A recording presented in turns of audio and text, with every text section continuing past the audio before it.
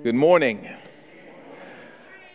Oh man, you are my favorite person, whoever you are back there. It is so good to see you all. My name is Kondo, for those of you I don't know, and again, a special welcome to those who may be guests with us this morning. You found us in the third week of a series that we are calling Storytime, and if you've been here in the previous weeks, then you know that this in so many ways is inspired, at least in a little way, by my upbringing. I was brought up as the pastor of a son of a pastor of a son. That's my son now. But my mom loved to read us some of the ancient old Bible stories when we were kids. And so we grew super familiar with them. And we would be transported into these old stories, into these old scenes, into these old sites when we were growing up. And as I've gotten older and I've reflected back on growing up listening to those stories, I've found that the older I've gotten, the more I've appreciated the fact that my mom taught us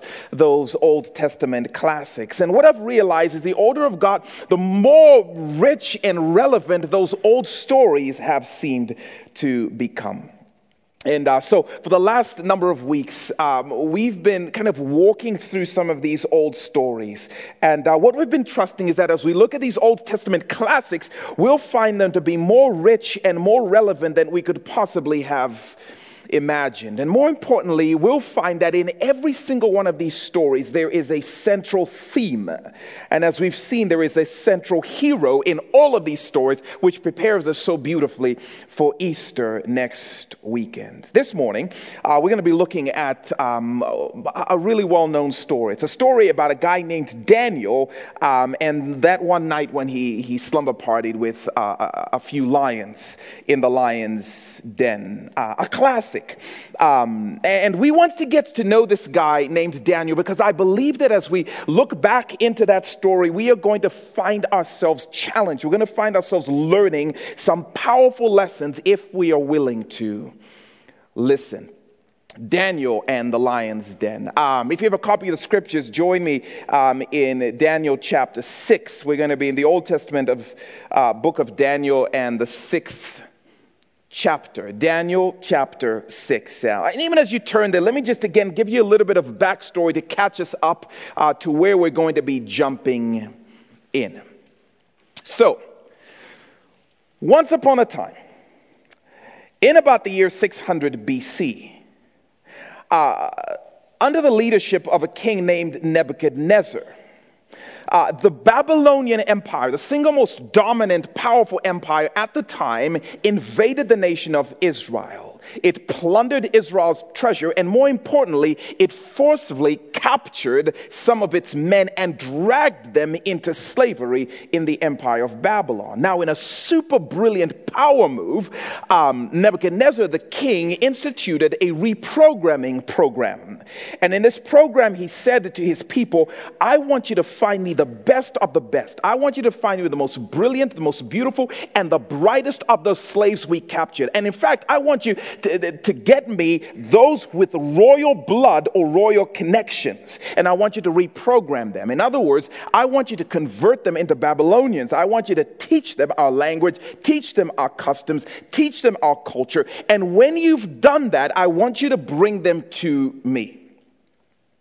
So after this stringent, strenuous process is done, the cream of the crop, the best of the best, are brought before King Nebuchadnezzar. And King Nebuchadnezzar personally interviews all of them. And when he's done interviewing the best of the best, he finds that out of the best rises 4 who far tower above the others. 4 guys, Shadrach, Meshach, Abednego, and this guy, Daniel. So he dismisses the rest of them and he brings these 4 guys into the palace to work for him. And it doesn't take long in spending time with these 4 brilliant guys to realize that as brilliant as the 3 other guys are, they cannot hold a candle to Daniel. One of the things Nebuchadnezzar says about these 4 guys is that they were 10 times more brilliant and 10 times more beautiful than the best of his best advisors. And the more time he spends with these 4, he realizes that Daniel towers above them all. And so he eventually promotes Daniel. Daniel says, please, can I bring these 3 guys along with me? He says, sure, as long as you pull rank on them, which is what happens. So by the time we meet Daniel, Daniel is twice as impressive as three other guys who are 10 times as impressive as the most impressive men in Nebuchadnezzar's kingdom. By the time we get to chapter 6, Nebuchadnezzar has died, his son has ruled for a little while, and now a guy named Darius is in power. He's the new most powerful man on the planet. It doesn't take him long to discover what his predecessors had discovered about Daniel. So look what happens in this discovery process in chapter 6, verse 1. Here's what it says. It pleased Darius to appoint 120 satraps to rule throughout the kingdom, with three administrators over those satraps. One of those administrators was Daniel. The satraps were made accountable to them so that the king might not suffer loss. So the most powerful man on the planet, who wanted to be surrounded by nothing short of the best and the most brilliant people, chooses 120 people to surround him. And out of those 123 rise to the surface. One of those three was Daniel. But here we go again, because out of the 123, there were three. And then out of the three, Daniel rose again. Look at verse 3. Now Daniel so distinguished himself among the administrators and the satraps by his exceptional qualities that the king planned to set him over the whole kingdom. And I think as we start to get to know this character named Daniel a little bit, he has something to teach us about the dying art of excellence. Excellence. Because it didn't seem to matter which king or which context, Daniel rose to the surface and beyond. It says in this passage that he was exceptional. Another version says he had about him the spirit of excellence. Excellence, in this context, the word exceptional or excellence is the idea of exceeding expectations. To go beyond the expected standard. And every generation has a remnant of these kinds of people, men and women, a small minority of the exceptional, a movement of people who refuse to carry out their responsibilities with anything less than excellent. They consider the standard, the acceptable standard, the expected standard to be the starting place, not the finish line. There is in every generation a remnant of those people who work painstakingly to master their craft, and what they end up doing is redefining the standard. I mean, I'm talking about the Steph Currys of our world. This kid who insists on making 500 three-point shots in the off-season every single day. I know I marvel at the fact that he made 400 three-pointers in a single basketball season, but what I forget is he is painstakingly mastering the craft of excellence, shooting all of those shots. It is the Peyton Mannings of our world who obsess over hours and hours of game film, reviewing what he did and what everyone else did so he can be a little bit better next time, all before the rest of the team even shows up to the practice facility. We're talking about but people like Bill Gates, who refuses to do two things at the same time so that he can focus on mastering whatever it is he is doing. Excellence. And we see this in Daniel. I mean, think about this. How excellent do you have to be for the king of the enemy nation that considers himself superior to you, the king who has enslaved you, to be reaching out to you and considering putting you in charge of the very kingdom that captured you? How excellent would you have to be in what you do to make it to that level. Daniel was constantly exceeding the expected standard. And I think we can learn something from him. And I think sometimes we in the church miss how much the great men and women of Scripture have to teach us about the art of excellence. And one of the reasons is because we're so distracted by their godliness. Why, did you just say that? Yeah, I did say that. And I think what we miss is that their godliness calls out of them excellence. King David won war after war after war because he was obsessing over game tape and strategizing and figuring out how to do what he did, killing a bunch of people with excellence. Noah, that guy managed to build a boat that withstood the single greatest tsunami ever. That had to have been some excellent construction. Joseph, that guy figured out how to put in place a global food bank, a system in which he was able to preserve the lives of millions around the world. Excellence. And I think sometimes we miss that. There was nothing about the men and women of God in the Bible that were content to just do enough. And I wonder if Daniel wouldn't be a little bit confused by how the church so often lives like you have to choose between godliness or excellence. I love that Daniel and his friends were both the most godly and the most excellent people in the world, mind you. I love that. Because I think you know as well as I do that what our culture could really stand to see is an excellent church. Men and women, boys and girls who are godly and really, really good at what they do.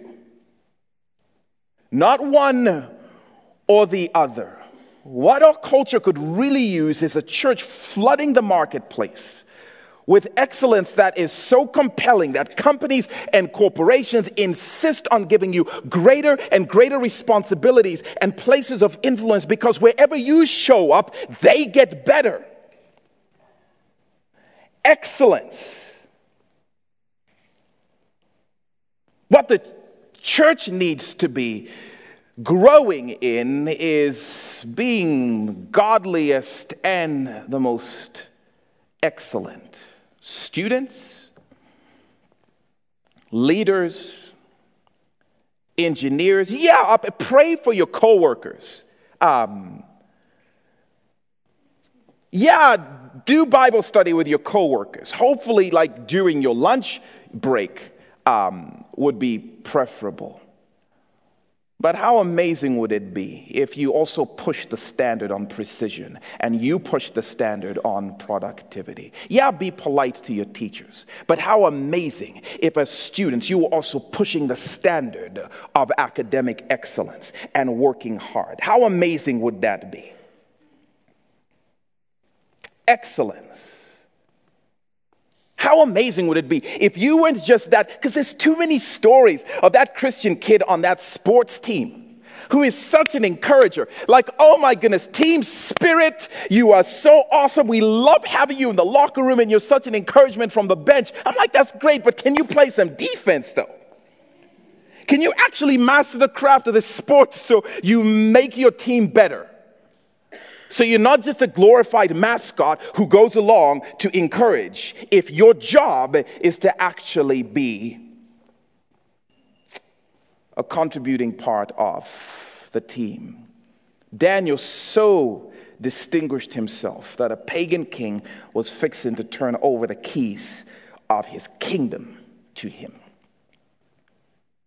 Now, please don't say I didn't warn you that excellence is great, but nothing will draw the haters out of hiding faster than excellence. If you opt for excellence, you will make the world around you better, and you will make Jesus seem more appealing, and you make yourself a target. People love excellence as much as they hate excellent people. Excellence is a threatening thing. It really, really is. That's why people hate Tom Brady. But I'm working on it. Pray for me.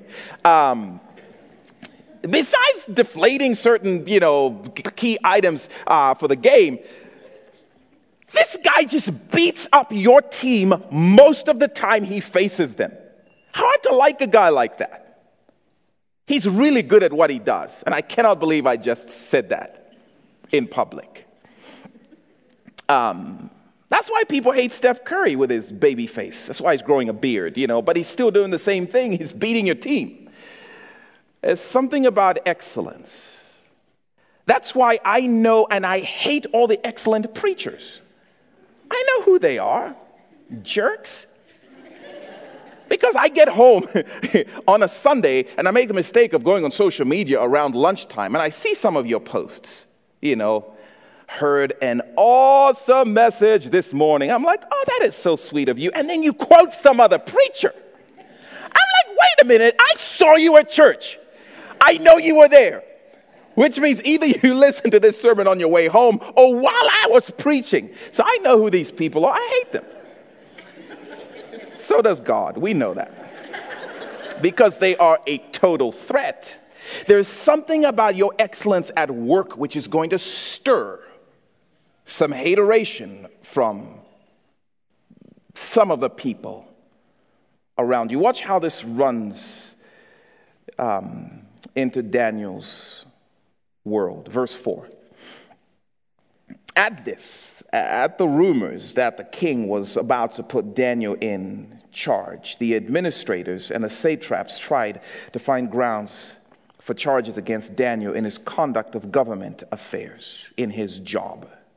But they were unable to do so. They could not find corruption in him because he was trustworthy and neither corrupt nor negligent. Finally, these men said, we'll never find any basis for charges against this man Daniel unless it has something to do with the law of his God. And even in their quest to try and find fault in Daniel, we learn another lesson from him about integrity. Integrity.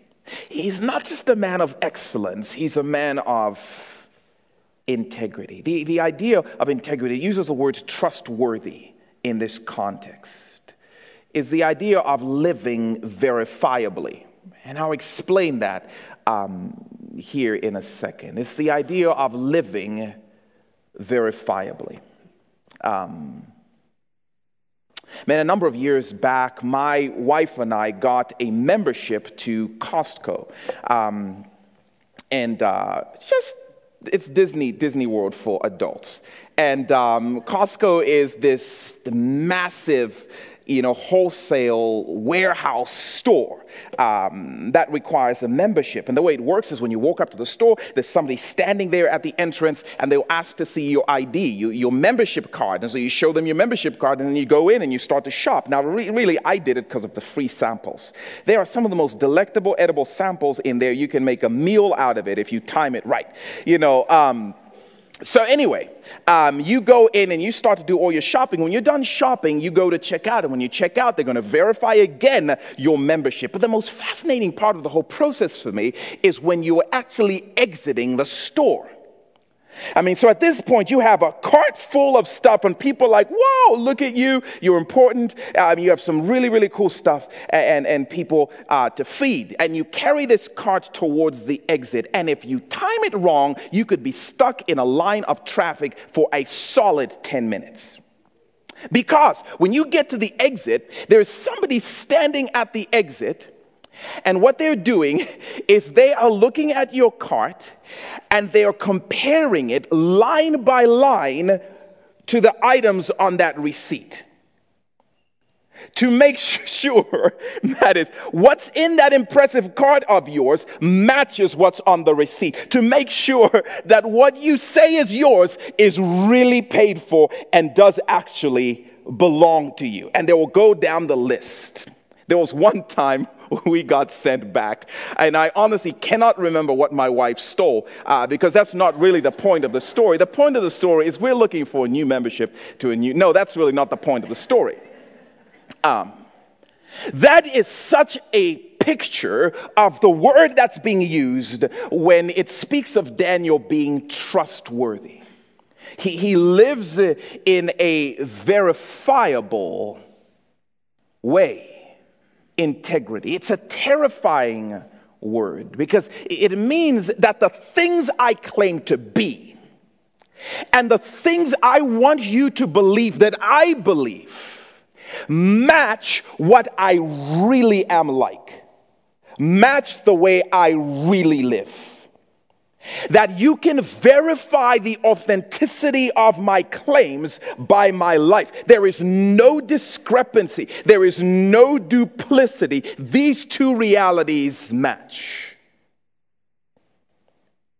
I really am what I appear and claim to be. This is a scary word, a word I don't often like because I know how much it calls out my hypocrisy. I know how much it calls out my discrepancies, the places where I'd really rather you were impressed by the cart and all the people and the homeless people we must be feeding with all of this. Without paying attention to, is this really who you are though? Does this really match what's behind the veil, what's behind the scenes? These haters tapped Daniel's phones. They got a hold of his email server, a copy of his tax returns, installed cameras in his office, and they found nothing. No duplicity, no discrepancy. What Daniel claimed was what Daniel was. What Daniel appeared to be was what Daniel really was like. Even as I prepared this message, I had to confess my own duplicity, and I had to beg God to make me more like this character named Daniel, because I know the ways I am more impressive than I am authentic. I know the ways. I have an impressive shopping cart that doesn't match my heart. And I so wanted to skip this point. How about you? Is there an area of your life you live in fear of being found out by your spouse or by your roommate or by your kids? Because if they stopped you and they checked, or if they walked into a certain situation and they checked, does what your boss think you're doing at your desk match what you're really doing at your desk? Or are you constantly looking over your shoulder to make sure you can quickly, split screen the situation so it's back on the spreadsheet when he walks in? Are you duplicitous, or are you what you say? Does what your parents think you are doing on Snapchat match what you are actually doing? Does what your friend think you think about them match what you say about them when they're not there? Or would they be shocked to hear how you really speak about them behind the scenes, behind the veil? Does your spirituality here on a Sunday morning match your sobriety last night? If you knew there was a group of haters who were looking for reason to discredit you, how easy would you sleep? This is such a powerful and daunting and intimidating word, integrity. Every generation is a small remnant of these men and women who live lives verified, nothing to hide, no duplicity. And I wonder if somebody didn't come to church this morning to hear from the Lord and learn from Daniel in this particular regard. I know this has been wrecking my life as I've been prepping for this. I wonder if you didn't come to church this morning, maybe to hear God invite you out of the duplicity, out of the exhausting world of holding two worlds apart, into the freedom of being what you appear. And I praise God for his Holy Spirit, who is so invested in making us people of integrity, if we would just own and acknowledge the ways in which that needs to be true. Daniel's excellence is backed by his integrity. People couldn't find any reason to discredit him, not even a hint to build on. Lord, would you make us people like that? So these haters, they get so exhausted, so frustrated that they failed endeavor to incriminate Daniel. Fell through. So they moved to plan B. And these guys are brilliant. If there was any doubt that they are the smartest people on the planet, they weave this beautiful trap around the king and manage to tie his hands. Look at verse 6. Said, so these administrators and, trap setters, satraps, went as a group to the king and said, may King Darius live forever. The royal administrators, prefects, satraps, advisors, and governors have all agreed that the king should issue an edict and enforce the decree that anyone who prays to any god or human being during the next 30 days except you, your majesty, shall be thrown into the lion's den. Now, your majesty, issue the decree and put it in writing so that it cannot be altered in accordance with the law of the Medes and the Persians, which cannot be repealed. So King Darius put the decree in writing. Brilliant. Just brilliant. I mean, these guys spike the king's drink. They intoxicate the king with a concoction of his own vanity and pride. They put a mirror in front of him, and the guy is just absolutely seduced into this stupor. He's hypnotized by his own glory, by his own image. Notice he doesn't even pause to ask, wait a minute, why am I signing this executive order? Why am I signing this decree? Because all he hears is, you are the greatest and we shouldn't pray to anybody except you. No one should be as adored as you. You are the guy. And he says, where do I sign? So this irreversible law goes into effect, making it a capital offense, punishable by death, to anyone who prays to anyone except Darius for a month. Pray to somebody who's not Darius, and you spend a night in the cave with some untamed lion. So, word gets back to Daniel, because obviously he was etched out of this particular meeting somehow. And he hears about the rule, and being the most brilliant man on earth, he reasons to himself, well, anyone can do anything for 30 days. That's not what Daniel does. If I'm his friend, that's the direction I would advise him. But that's not what Daniel does. Look at verse 10. It says, now when Daniel learned that the decree had been published, he went home to his upstairs room where the windows were open towards Jerusalem. And 3 times a day he got down on his knees and he prayed, giving thanks to his God just as he had done before. What? I just want to confess, even as I long to take steps towards integrity, let me just confess and say, this is not what I would have done. No chance. I would have said, you know what? Let things kind of cool down a little bit, let them blow over, and then I'll get back to praying. If I was one of Daniel's advisors, one of Daniel's counsels, I would say, hey, listen, get back to praying in a week. And when you get back to praying, for the love of everything living, close the windows. You don't need to let anybody see that. And pray standing with your eyes open and cover your mouth. But nope, Daniel goes back to praying just like he had before. Which raises the important question. Could Daniel possibly be as smart as the Bible says he is? Because it doesn't make sense. This doesn't seem smart to me. And even in this choice, I think we learn something about devotion from Daniel.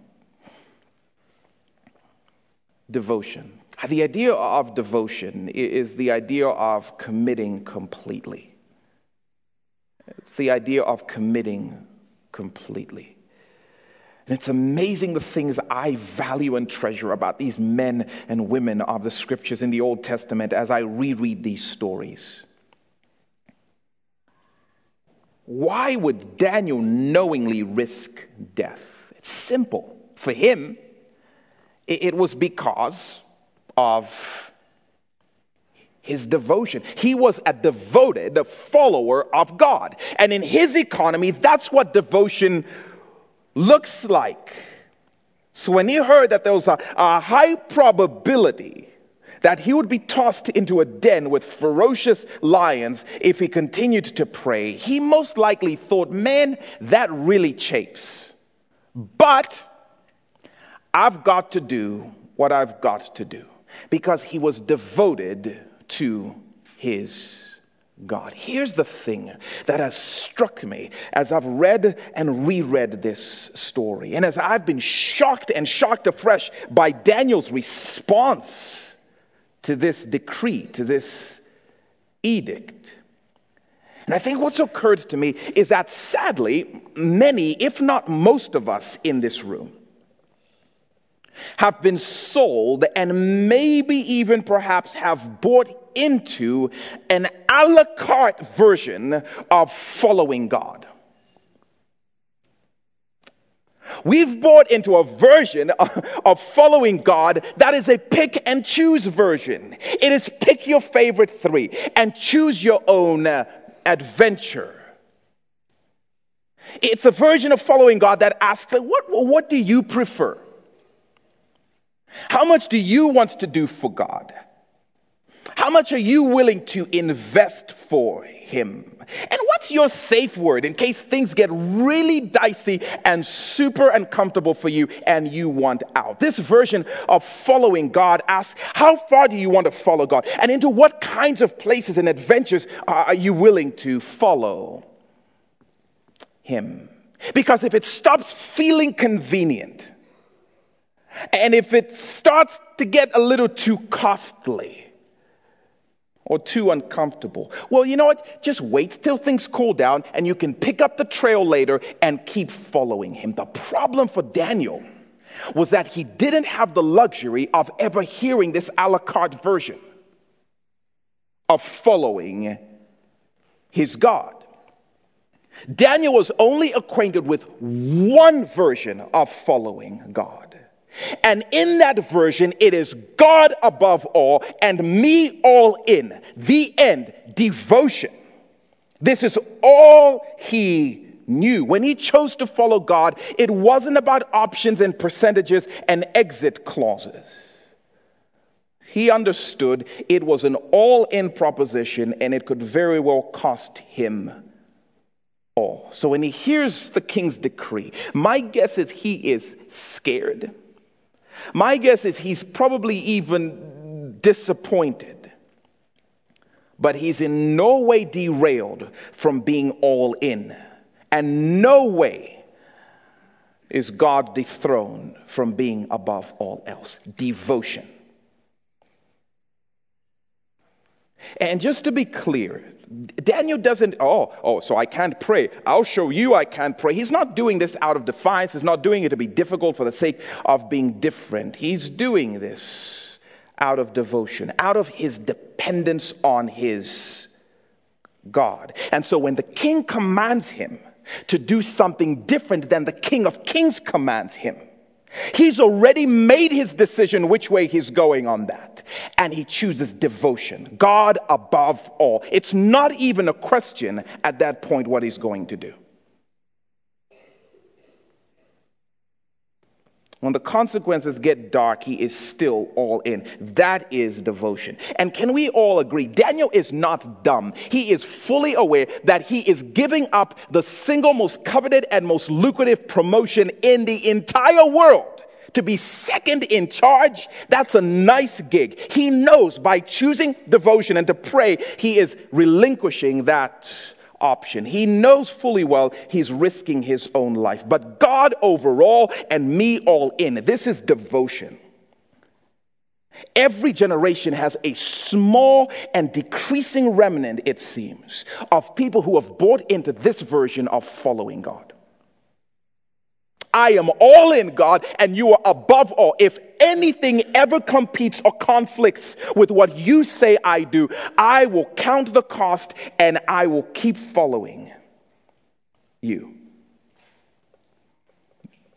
Daniel prays because that's what God calls his followers to do. And in that particular context, Daniel's commitment to prayer was not just about whispers. They prayed very audibly. That's how prayer happened. And they prayed with a posture, which means his kneeling was part of his prayer practice. So he was not going to shift the way he prayed because it was going to be costly to him. Devotion. Our generation is blessed to have a remnant of men and women devoted like this. And all you have to do is read the Voice of the Martyrs stories. I was reading some just last night. Our brothers and sisters in Sudan or in China, who even today, counting the great cost of prison or death or separation from their families, are all in, devoted to God. And heaven is applauding this remnant, this movement of people who've bought into this version of following their God. And this world is forever changed, and the miracles of heaven come in tow of this kind of devotion. You want to see a world revolutionized. You want to see yourself encountering sightings of a living God. You've got to be in on this devotion thing. I wonder if there are some truly devoted among us. I wonder if in this room this morning there is a remnant of men and women, boys and girls, who would say God above all and all in. And the reason I wonder that is because, church, like we saw 2 weeks ago, that is the only version of following God Jesus offers. There actually is no other version. Jesus says, if you want to be my disciple, you have got to deny yourself, die to yourself. You've got to count the cost, take up your cross, and then follow me. That's the only way you go with me, which means no matter what happens, no matter what the risk, no matter what the cost, you are devoted and we go together. If your copy of the contract of following God is one that has exit clauses or one that has convenience contingencies, if it's one that's about percentages or it's one in which you have days of the week for him and days of the week for yourself, you have bought a counterfeit copy. And I know I've so often bought into a counterfeit copy of following God. If you can pick and choose when and how much, that is not the offer Jesus made. And the fact that I am shocked when I read a story of somebody who would dare to follow God at great cost tells you how far we've fallen. So, if you knew she would break up with you if you continued to pray, would you? I mean, if you knew that that promotion would slip through your hands, would you still raise those hands in prayer? If you knew the kids in the cafeteria would burst out laughing at you, would you still do what God said? I wish I could overemphasize how important this point is. And if you've been around Mission Point, you hear us making this point over and over again. There is a reason for that. We have the luxury. It just is so daunting to me that we have the luxury of sitting in our cushy seats and listening to a story about a guy who was devoted at great cost. We have the luxury of sitting in this comfortable room and asking the question, would we be devoted if that was asked of us? This church is a privilege with a time limit on it, because I am convinced the time is coming when we are going to have to answer that question. Not in theory, but in reality. And we are starting to inch into those times. Right now, the church is intolerant. That's the first step. If you were to be considered a political dissenter because of what you believed and what you practiced in following God, would you still follow him? I'm telling you, the time is coming where this will no longer be a theory. And the Bible predicts in the last days that's going to start to happen. The time is coming where we won't have the luxury of reading these stories about men and women and brothers and sisters on the other side of the world. We are going to have to answer and settle this question for ourselves. And there is no better time than in the peace times we're experiencing now to settle this matter. Is this the version of following God we've bought into? Are we bought into a lesser version in which we pull the ripcord when things get tough? This is a question we're going to have to answer, and Daniel is teaching us something. Devotion. Have you bought in to an all-in, God above all, I will follow you anywhere? It's the only version Jesus offers. And church, it is the only version that will survive when the heat gets turned up. This is such a key thing I believe the Lord wants us to see and to settle. And God, would you make us the movement of people who are devoted? And then this is where the lions come in. You really thought like this was a story about Daniel and the lions. Now, we've titled it that. But you're going to see how anticlimactic this scene is as we wrap. Verse 11, let's read what happens. Then these men went as a group and found Daniel praying, of course, asking God for help. So they went to the king and spoke to him about his royal decree. Did you not publish a decree that during the next 30 days, anyone who prays to any god or human being except you, your majesty, suck-ups, would be thrown into the lion's den? The king answered, the decree stands in accordance with the law of the Medes and the Persians, which cannot be repealed. Then they said to the king, Daniel, who is one of those slaves, those exiles from Judah who you wanted to promote apparently, pays no attention to you, your majesty, or to the decree you put in writing. He still prays 3 times a day. When the king heard of this, he was greatly distressed. He was determined to rescue Daniel and made every effort until sundown to save him. I love that. He's not angry, he's sad, and he experiences regret. Verse 15. Then the men went as a group to the king and said to him, remember, your majesty, can we please pull the trigger already, throw this guy in? According to the law of the Medes and the Persians, no decree or edict that the king issues can be changed. So the king gave the order, reluctantly.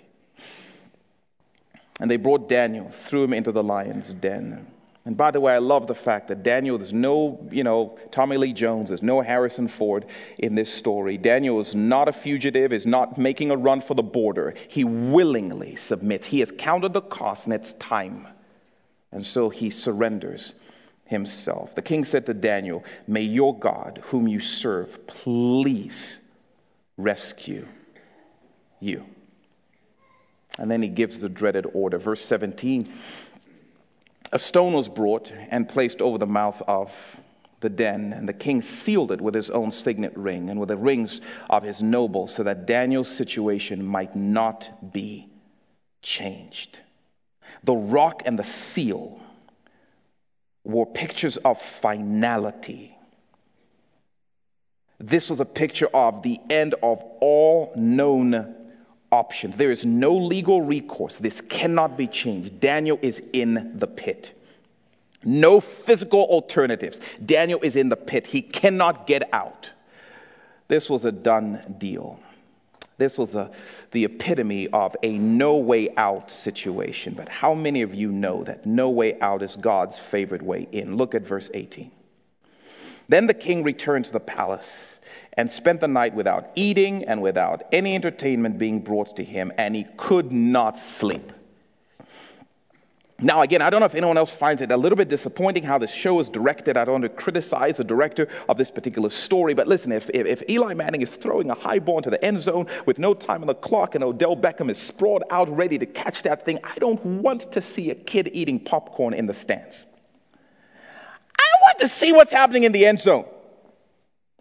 If Joanna Gaines is about to make her major fixer-upper reveal, I don't want to be panned to the neighbors who are mowing their lawn. I don't care about that. I want to see shiplap, right? But apparently that's not how the director played this one. Because here Daniel's in the most intense moment of the movie, and what do the Bible directors choose to do? They pan away from the pit and they take us to the palace. Darius couldn't sleep. He didn't have entertainment. He wasn't eating. I'm like, why are we talking about Darius? There's a guy in the pit. Take us to where the action is. Verse 19. The first light of dawn, the king got up and hurried to the lion's den. When he came near the den, he called Daniel in an anguished voice. Daniel, servant of the living God, has your God, whom you serve continually, been able to rescue you from the lions? What a ridiculous question. And Daniel responds, come on, man, it's early. No, he says, may the king live forever. Verse 22, my God sent his angel and he shut the mouths of the lions. They have not hurt me because I was found innocent in his sight, nor have I ever done any wrong before you, your majesty. And in this epic scene that we try to wrap our minds around as little kids growing up, God saves Daniel from the lion. This is miraculous because you know, rock beats scissors and the lions crush Homo sapiens in most situations except God. God just vetoes this irreversible legal obstacle and he just changes this irrevocable physical, situation. He just completely repeals the laws of the nation and the laws of nature. And I love how anticlimactic this miracle is. And I'm obviously joking about the directing of this show. God, I'm just kidding. But not a moment is spent in this cave. The moment is spent in the palace with the king. This is almost as though God is saying, are you kidding me? The only drama and tension that night was in the palace. We had the pit situation so handled. It's almost God's way of saying, that was easy for me. There was nothing challenging going on in the pit. I take care of my business. The only tension was in the guy who doesn't know me trying to figure out what's going to happen. That's where the restlessness was. God shut the mouths of the lions. The end. This is not hard for him. The pit situation was taken care of. I think what this story reminds us is whatever your impossible pit is, whatever dark situation you might happen to be in, whatever lions threaten to crush your world, God can rescue without breaking so much as a sweat. It is easy for him to rescue his people out of the pit. That is easy for God.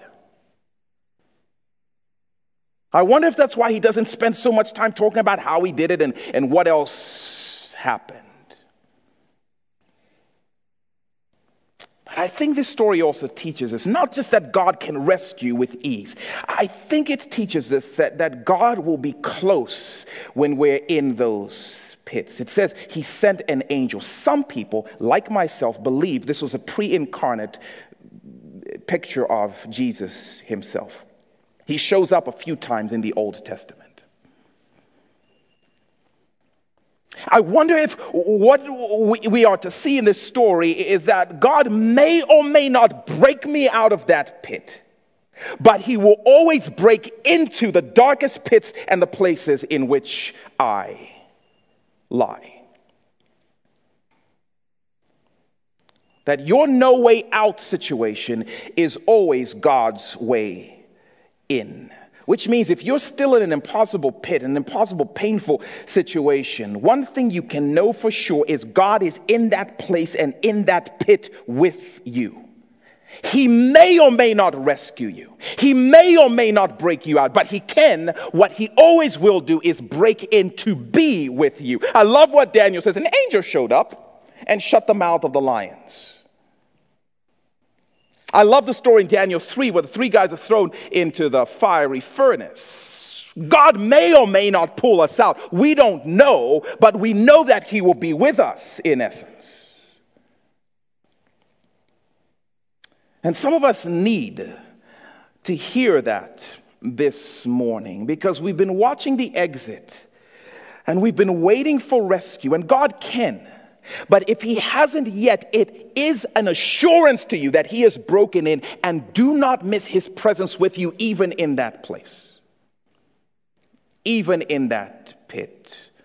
And again, I don't know what impossible situation that you may or may not be in. What I do know from this story is God can easily break you out, but he will always get himself in. Here's the question, and this is a question I've struggled with.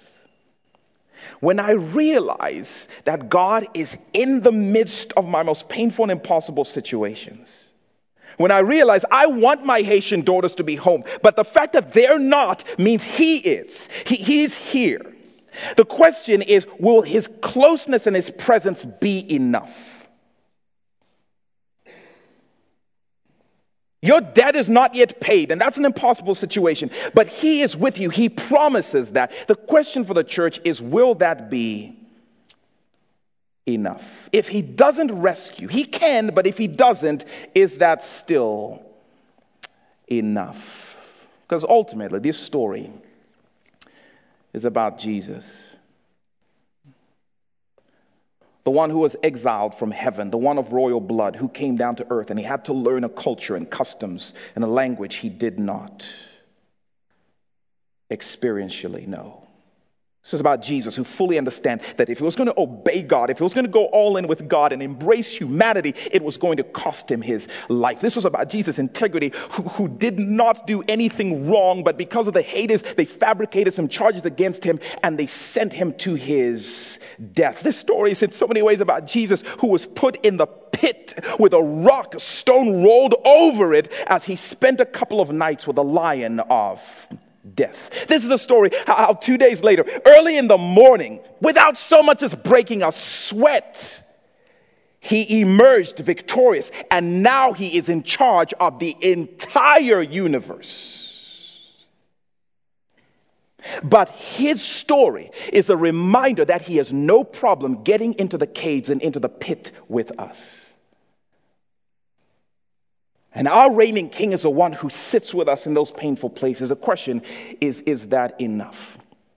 And church, I ask this question with such trepidation because I understand once again, his presence is going to have to be enough for some of us in some of the painful situations we're in and some of the painful situations that may be coming. That our reigning king, who shuts the mouths of lions, is always in the pit with his people. And so, Jesus, we pray that you would stir in us a desire to be all in, to trust you fully. And Lord, we pray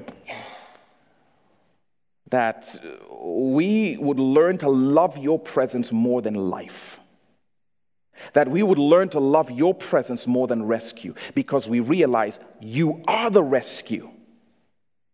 You saved us to be with you. That's what the whole thing is about. Please do something in our souls miraculously that makes your presence in our situations enough. But I also do pray, Lord, that you would shut the mouths of some lions in this room. I pray, Lord, that you break some of your people out because you can.